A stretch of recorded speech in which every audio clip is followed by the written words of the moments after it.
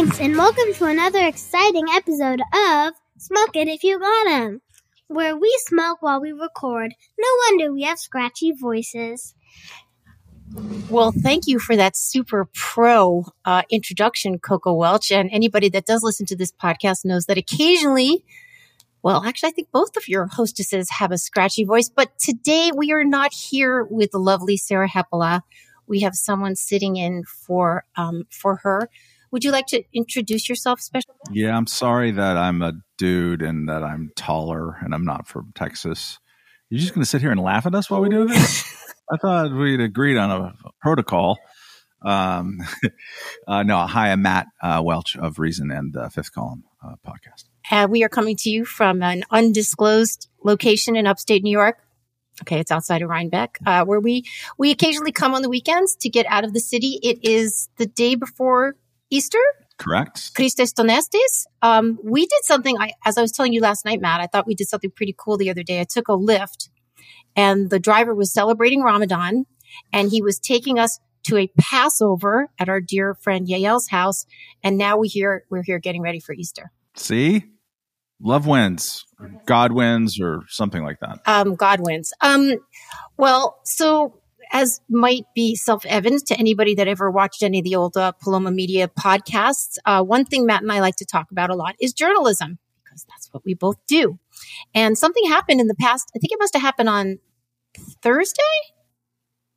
Friday, maybe? Which bit of it? I'm talking about the Twitter Substack feud, the Hatfield and McCoy's. I believe the feud came out in the open basically yesterday, which is Friday. That's when Matt Taibbi, he of the Twitter Files, one of the participants in the Twitter Files exposés, discovered along the way that his links that he was putting up to stuff that he'd written on Substack were being flagged as, I think at first it was being blocked altogether, but then second, it's being flagged as potentially dangerous because Elon Musk, the owner of Twitter, was mad about that Substack has recently started a feature that both of you and I played with in beta form, and it's up now, called Substack Notes, which is pretty Twitter-esque.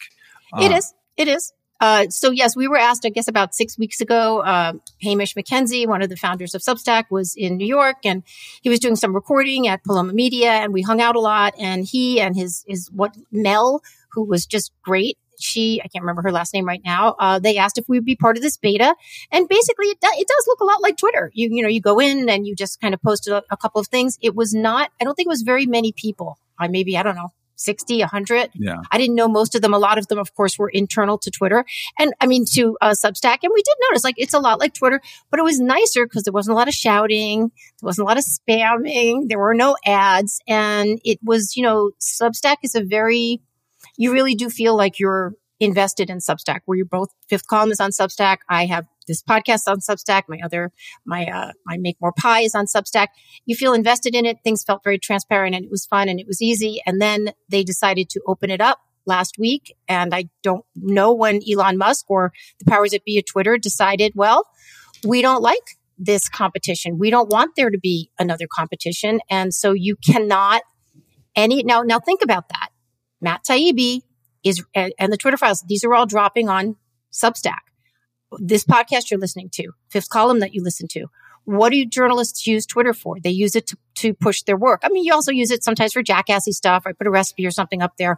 But now you are not going to be able, your link is going to work, including when I was writing the show notes for Make More Pie, which is going to drop tomorrow morning on Easter. I wanted to embed some video that I have on Twitter. You can't do that. So not only can't you bring anything from Substack to Twitter, you can't bring anything from Twitter to Substack. That sounds like a Substack end problem. I don't think so. Oh, because right. I've been embedding stuff on Substack my entire time. Yeah, and they probably wouldn't have closed that off. To broaden this in a sense for people who are sick of hearing about Elon Musk or don't really care what happens on Twitter, here's the practical effect. So Twitter is a place, whereas Nancy pointed out, people like to talk to each other in different segments of society. And journalists, as they usually do, they ruined the platform. It's true of everything. You ever notice that? Blogging was great before we found out about it. And then we got in there and oh man, within 3 years, it was awful. I think Twitter is the same way, but it's a place where people can argue about the stuff that they work about and point to various things. So today, Saturday morning, I posted to Twitter a thing that a fifth column listener and a great artist known to us both named Dave Cicerelli, and I'm hoping that I'm massacring his last name.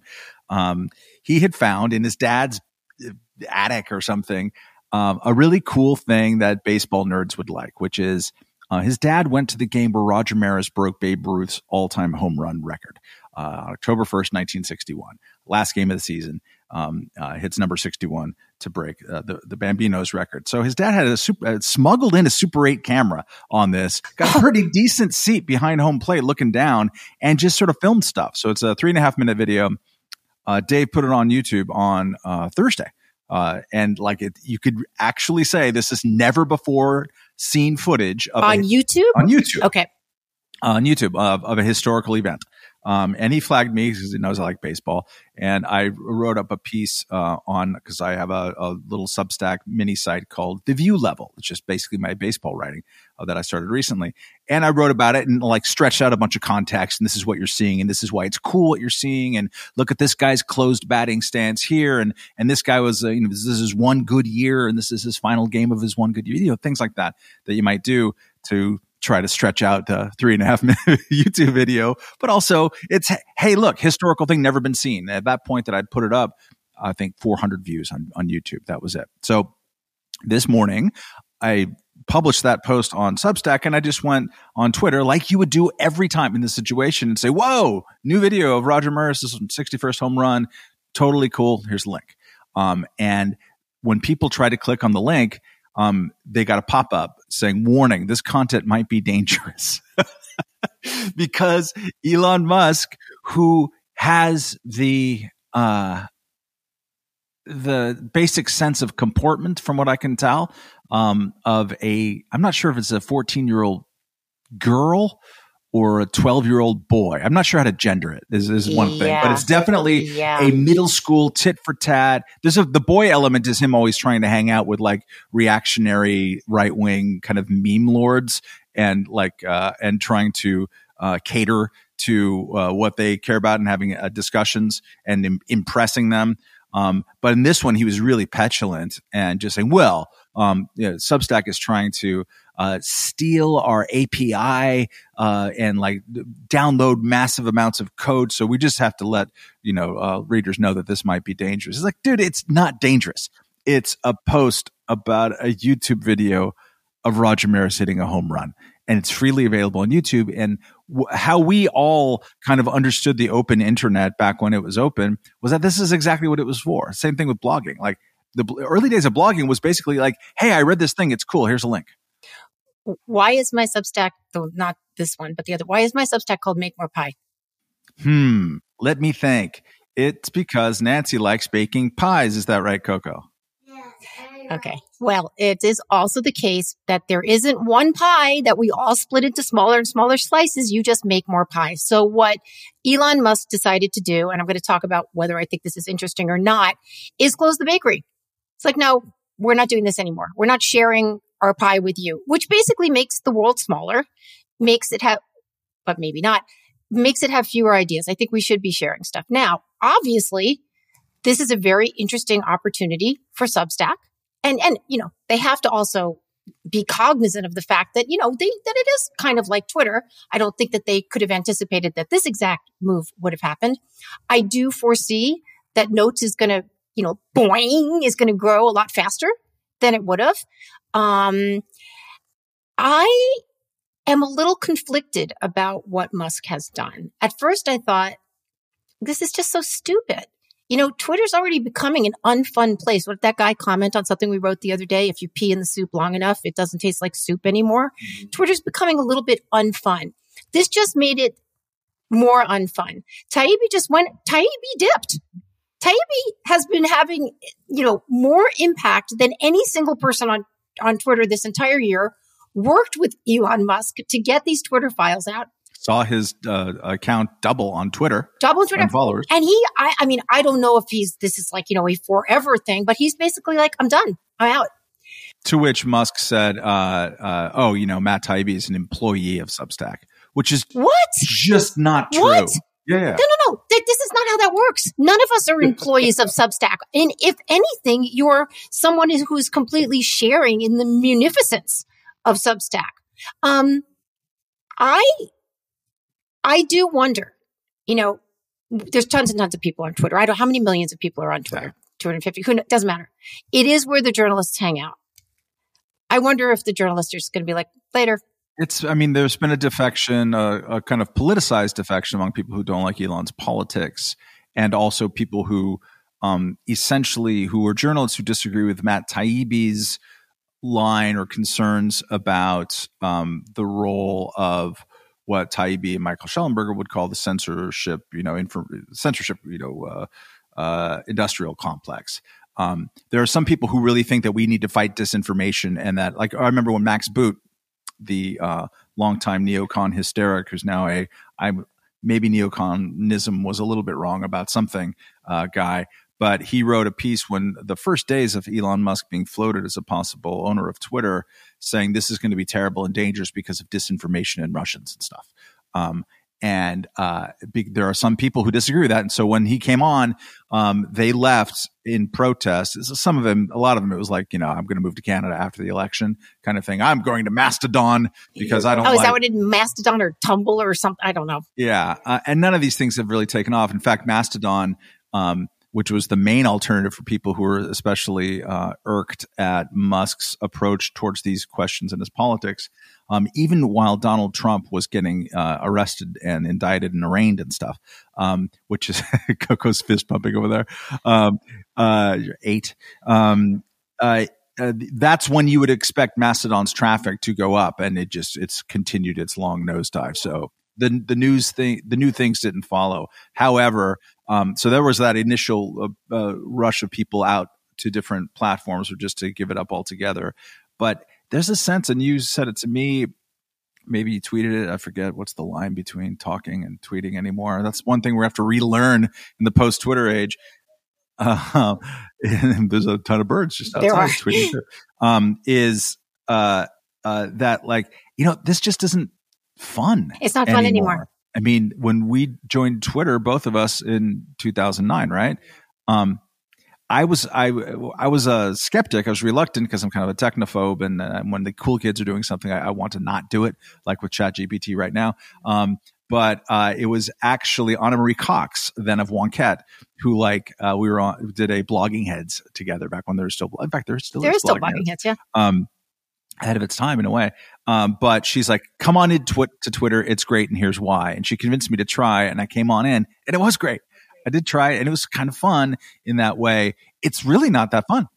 So Twitter can be used in any number of ways. As I said earlier, this is where journalists promote their work. They do. It's where the other journalists hang out and where you're reading, and it's easy to get links, and it's fun, and you can talk to people. I use the DMs a lot for work also, because people want to find me. They want to tell me something about Portland. It's important to be able to reach. I'm easily found if you want to find me, but I don't have my email just up there. They send me messages. I've gotten a lot of work done. I've met a lot of people, but it is becoming sort of sour and airless. It reminds me, I think I got off Facebook. I still have a Facebook page, but I probably go on Facebook once every 2 months. I just remember feeling like this is not a party I want to hang out at anymore. It isn't. And Twitter is feeling a little bit like that. But the second thing I wanted to say about Musk is we all make mistakes. We all do. I make mistakes every single day. And then you try to make a better decision the next day, or you apologize, or you just try to do something better.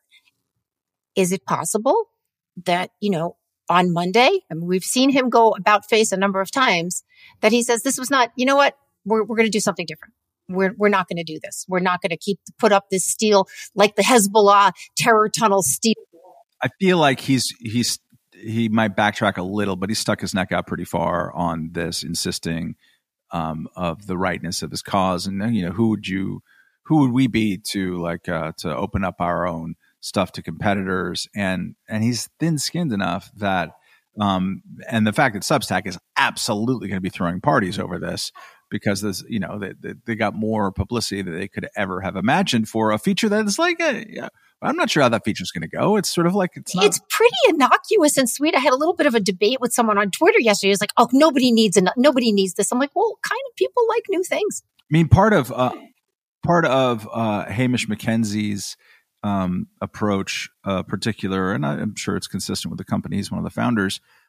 He saw Substack as being the antidote to social media, saying that social media, the way that it's currently constructed or the way that people use it, Twitter especially, incentivizes people to be jerks and to have arguments and to take the worst of someone and then throw it out there, and then everyone dog piles on. You might have experienced this or seen this in your life.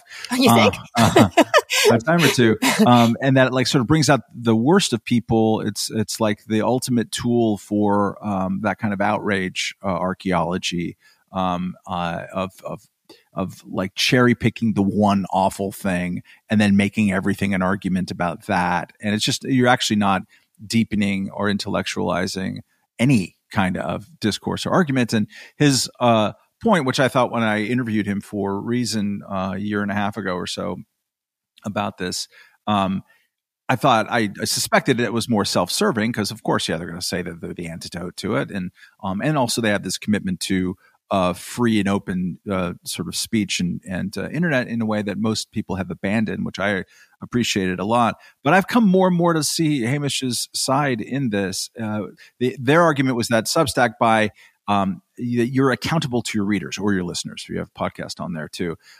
You are depending on how much of your life depends on this, of course, on their subscriptions and goodwill. And so you're not going to keep them in the game just by snarking in a public place about a mutually agreed on hate figure. That might get you somewhere, but it's really not going to last. It looks weird on Substack as a platform as well. And so one of the alleged promises or presumed promises of Notes would be that it would be a Twitter without that kind of snark slap fight element. Now, do you know whether, when we were in the beta and there weren't very many people and everybody was on there was either, a Substack creator or part of Substack. Can anybody now just go on to Notes? I think you have to be at the very least a subscriber to something, and probably a paying subscriber to something. But I don't know. I'm still like kicking the tires on it myself, and I hope it comes into something because I want a place to go. I did enjoy those early days of blogging. I was like an early practitioner among that terrible group of post 9/11 bloggers, and I apologize once again to the world that I coined the awful term war blogger. Literally, my site was called mattwelch.com/warblog. So I'm going to burn. I'm going to be on one of those torture instruments on the hill there. I am a joker. But it was still fun. It was a way to have this sort of public conversation that was a lot more informal than what we expected in news media. In fact, that those early days of blogging remind me as much as anything of the days that I now have experienced for 7 years in podcasting, just in terms of the intimacy among listeners and consumers. Podcast is actually more intimate because you're actually in people's ears, and it sort of changes the way that they look at things. It's so different, for example, than when people see you on TV. When you're on TV, you're on like Mount Olympus, throwing down occasional thunderbolts, and you're not approachable. Like it's set up to look on a different way. A podcast those are your friends. You're hanging out in the barn, or if it's the fifth column in a bar without an N. In the meat shed, everywhere. So I miss those places, and I want there to be a place. When blogging kind of died out and withered, and I guess Facebook was the closest it could come to sort of being a public-ish square. That only lasted as long as it took for your Uncle George to become annoying, talking about George Bush or Barack Obama or Donald Trump or anybody else. So in other words, it got annoying really, really, really fast. And Twitter was that place. It could be, and it's just less that place. I want there to be a place, and maybe it is in the comparatively walled garden of Substack. It's more to me that I wish that there were more places that that just embrace that ethos. We want to be the everything store, and that really does mean everything. We're not going to police what goes in the everything store. We're not going to get hung up on platforming and oh my God, you did this and whatever. Like, no, just have everything in a place, and let people kind of duke it out.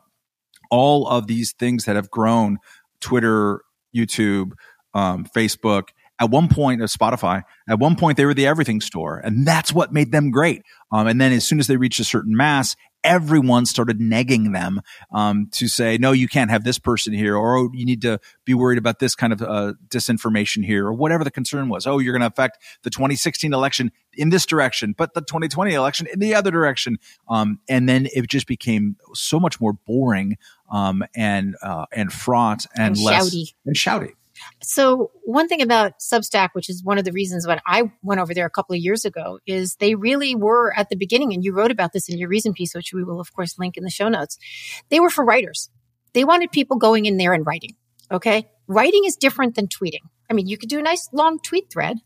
Substack has also rolled out things in interesting ways. They don't come out with their like big band and shouting and banging a drum and we're going to do all these things and then it kind of sucks. I mean, do you remember when Twitter for a little while had its version of Clubhouse? Oh yeah, I think it still does somehow. Oh, I remember something. Yeah, and Camille first. I like tapped into something Camille was doing. I mean, the tech was so terrible that people were like, "This sucks." Okay, so this was not rolled out well, and then they like kill things, and then they come on, and it's not really about you. It's not really about the writer. It's about Twitter, right?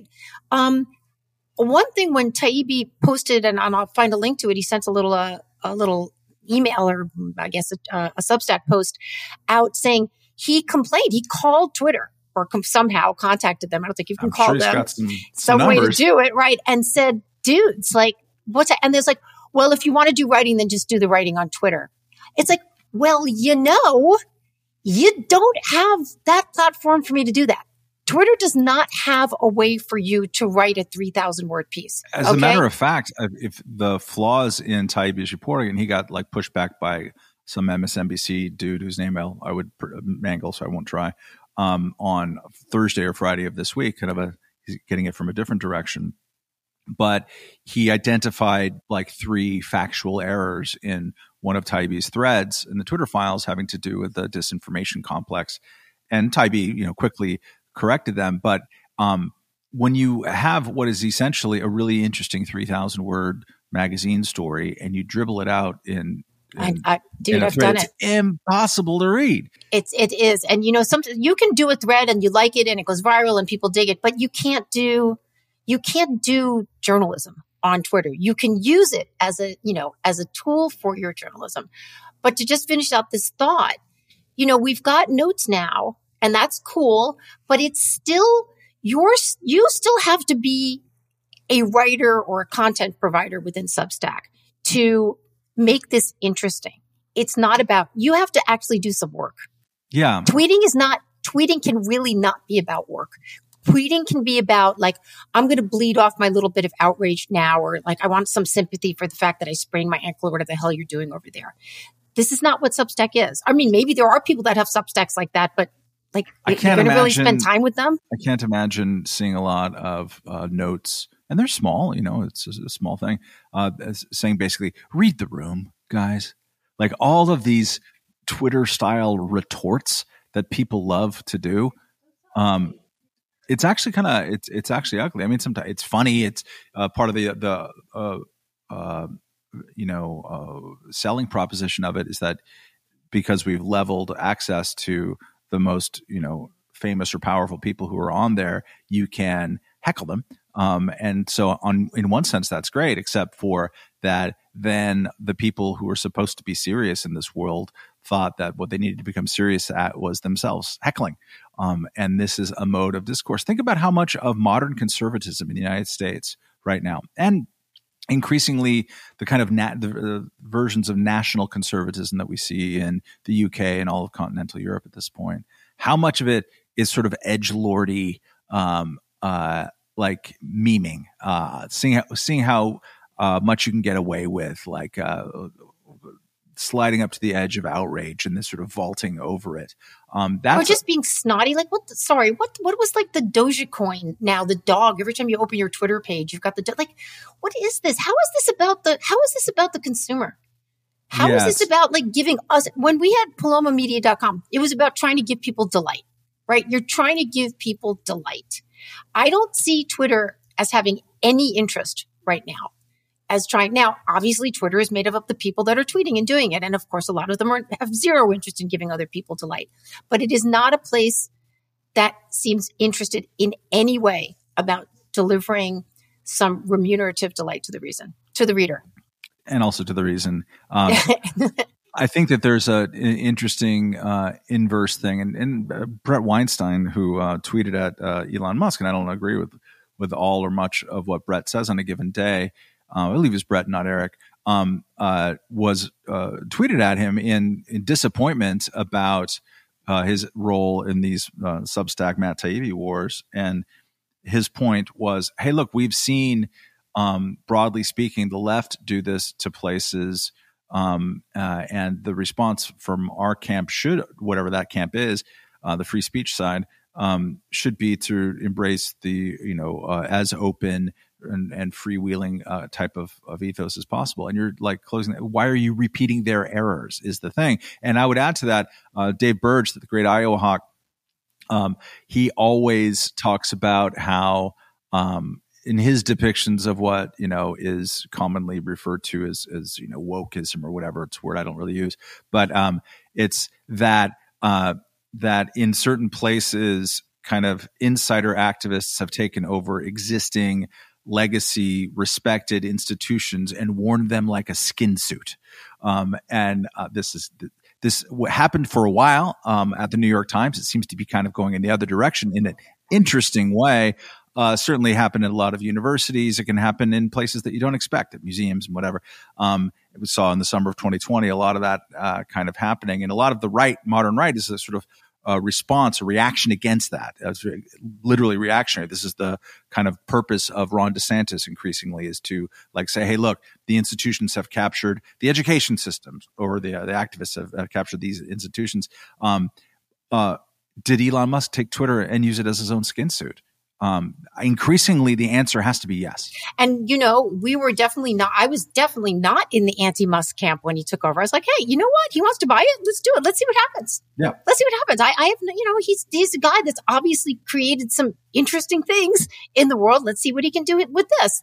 Well, right now it's just kind of a muddy, unpleasant place. And, it's funny, like, let's say you do decide, or I decide, I'm about to go to Portland. I'm going to be doing a lot of reporting. I will be relying on my Substack to do writing and video and audio, and we'll put some stuff here on Smoke'em, of course. But how would I get that word out besides just my dedicated listeners that get the email? I would go to Twitter and I would put a link. Well, that's not going to work anymore. Oh, okay. So then do I go on there and say, hey, find me these days at Substack? Well, that's not going to work because it's not going to go through. So what do you create? Like a little subs, like pictures, icons of submarines, and then a tack. And so people can figure out where to find you. I mean, they're just going to have to figure it out. Here's my proposal. Not that I'm going to go through with it because it sounds terrible to me already. But you know how when you discovered that Facebook was no longer good, you realized you couldn't undo it? Like you could leave. But then you do use it once every 3 months to check in on someone you wouldn't have any other access to, usually someone in your friends and family. For me, I realized that when I had used Facebook to follow people who I know professionally as opposed to personally. Like if it was purely actual friends and family members, then I really wouldn't care too much about their weirdo political opinions and stuff because it's fine. And if they get too annoying, I would unfollow them and it would be okay. I think what we're going to have to do, because you can't just go back and unfollow everybody. We're all going to have to start a second Facebook identity each. And it'll be Nancy Rommelman professional. And it'll be Matt Welch professional, or my work. And it'll be nothing but. On Facebook? On Facebook. People still use Facebook, Nancy. It's Ben Drivers. It is true. Humans we have been told this at Smoke 'Em. It's like, why do you, I mean, Sarah might actually go on there and promote some stuff. And I think I've put a few links, but I'm like you. Every 2 months I check in because weirdly I'll get like a direct message. I don't know if they're called that over on Facebook. From someone's like, hi, remember you wrote about my son 17 years ago? I have an update for you. Like, it's weird. It's the only place they know how to find you. Yeah. Huh. Well, I don't know. Professional Facebook. This is absolutely true. Also, you're 8, and Jonathan Haidt, he might be right, and we just can't afford to risk that. I know that you have some questions about his research, Coco, and whether he's cherry picking data. I don't think so. He's a very serious social psychologist. Yeah. Well, I will be reporting on Substack. I mean, I'll see what happens with Twitter next week. Who knows? There might be another shoe dropping. But you will be reporting from Portland via Substack. So for those of you listening, I presume that they will find, maybe there'll be some references here on Smoke 'Em If You Got 'Em, but also on Make More Pie, correct? Yes. Let's talk about Portland for a second before we get to like the really juicy stuff I want to talk about. So yes, I am going to Portland. I think I may have mentioned that before. I'm going to go and continue to do some reporting. Portland's at an interesting spot right now. And of course, I'm constantly bending poor Matt Welch's ear about what's going on. There have been people that have kind of moved to the more middle ground.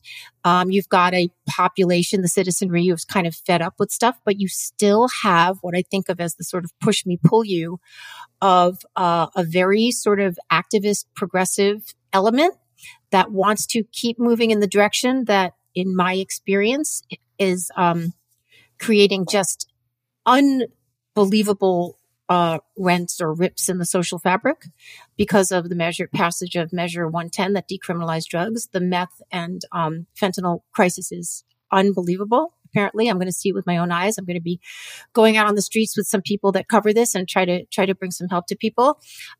You have the car thefts have doubled in the past couple of years. We, of course, we've broken the murder rate for 2 years running. Right now, it looks like it might be okay, but then summer comes and that all goes straight to hell. Portland is paying the consequences for not holding people accountable.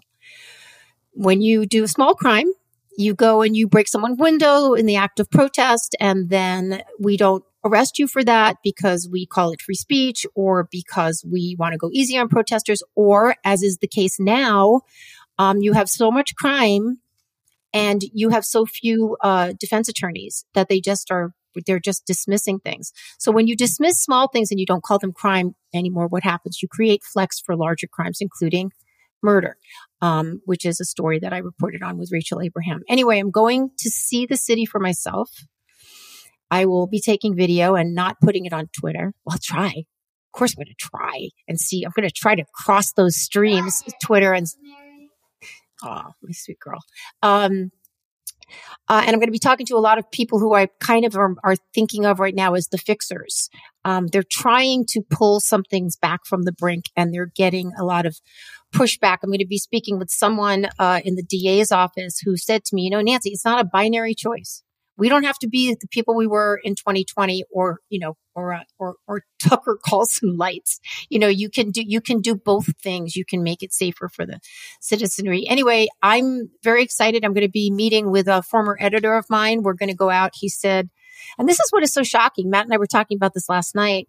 We know that the drug situation is unbelievably bad. And you see it now, not just like where you would see it in Chinatown or Old Town or, maybe over on Northeast 33rd where I took Thomas Chatterton Williams and you've just got like the mile and a half of conked out vehicles and people like roaming around and naked and screaming and pooping and all this. But you have it in places where you wouldn't expect to see it. And apparently there's an area, 122nd, I guess, in Powell. Not like the best area in the city, but my former editor said it is unbelievable. And no one in Portland is writing about it. Matt Welch, can you comment on why they don't want, why in the world, when you have two alt weeklies, you have an NPR affiliate, you've got the Oregonian, and I'm not just trying to be snotty and snide here. Why will they not report on it?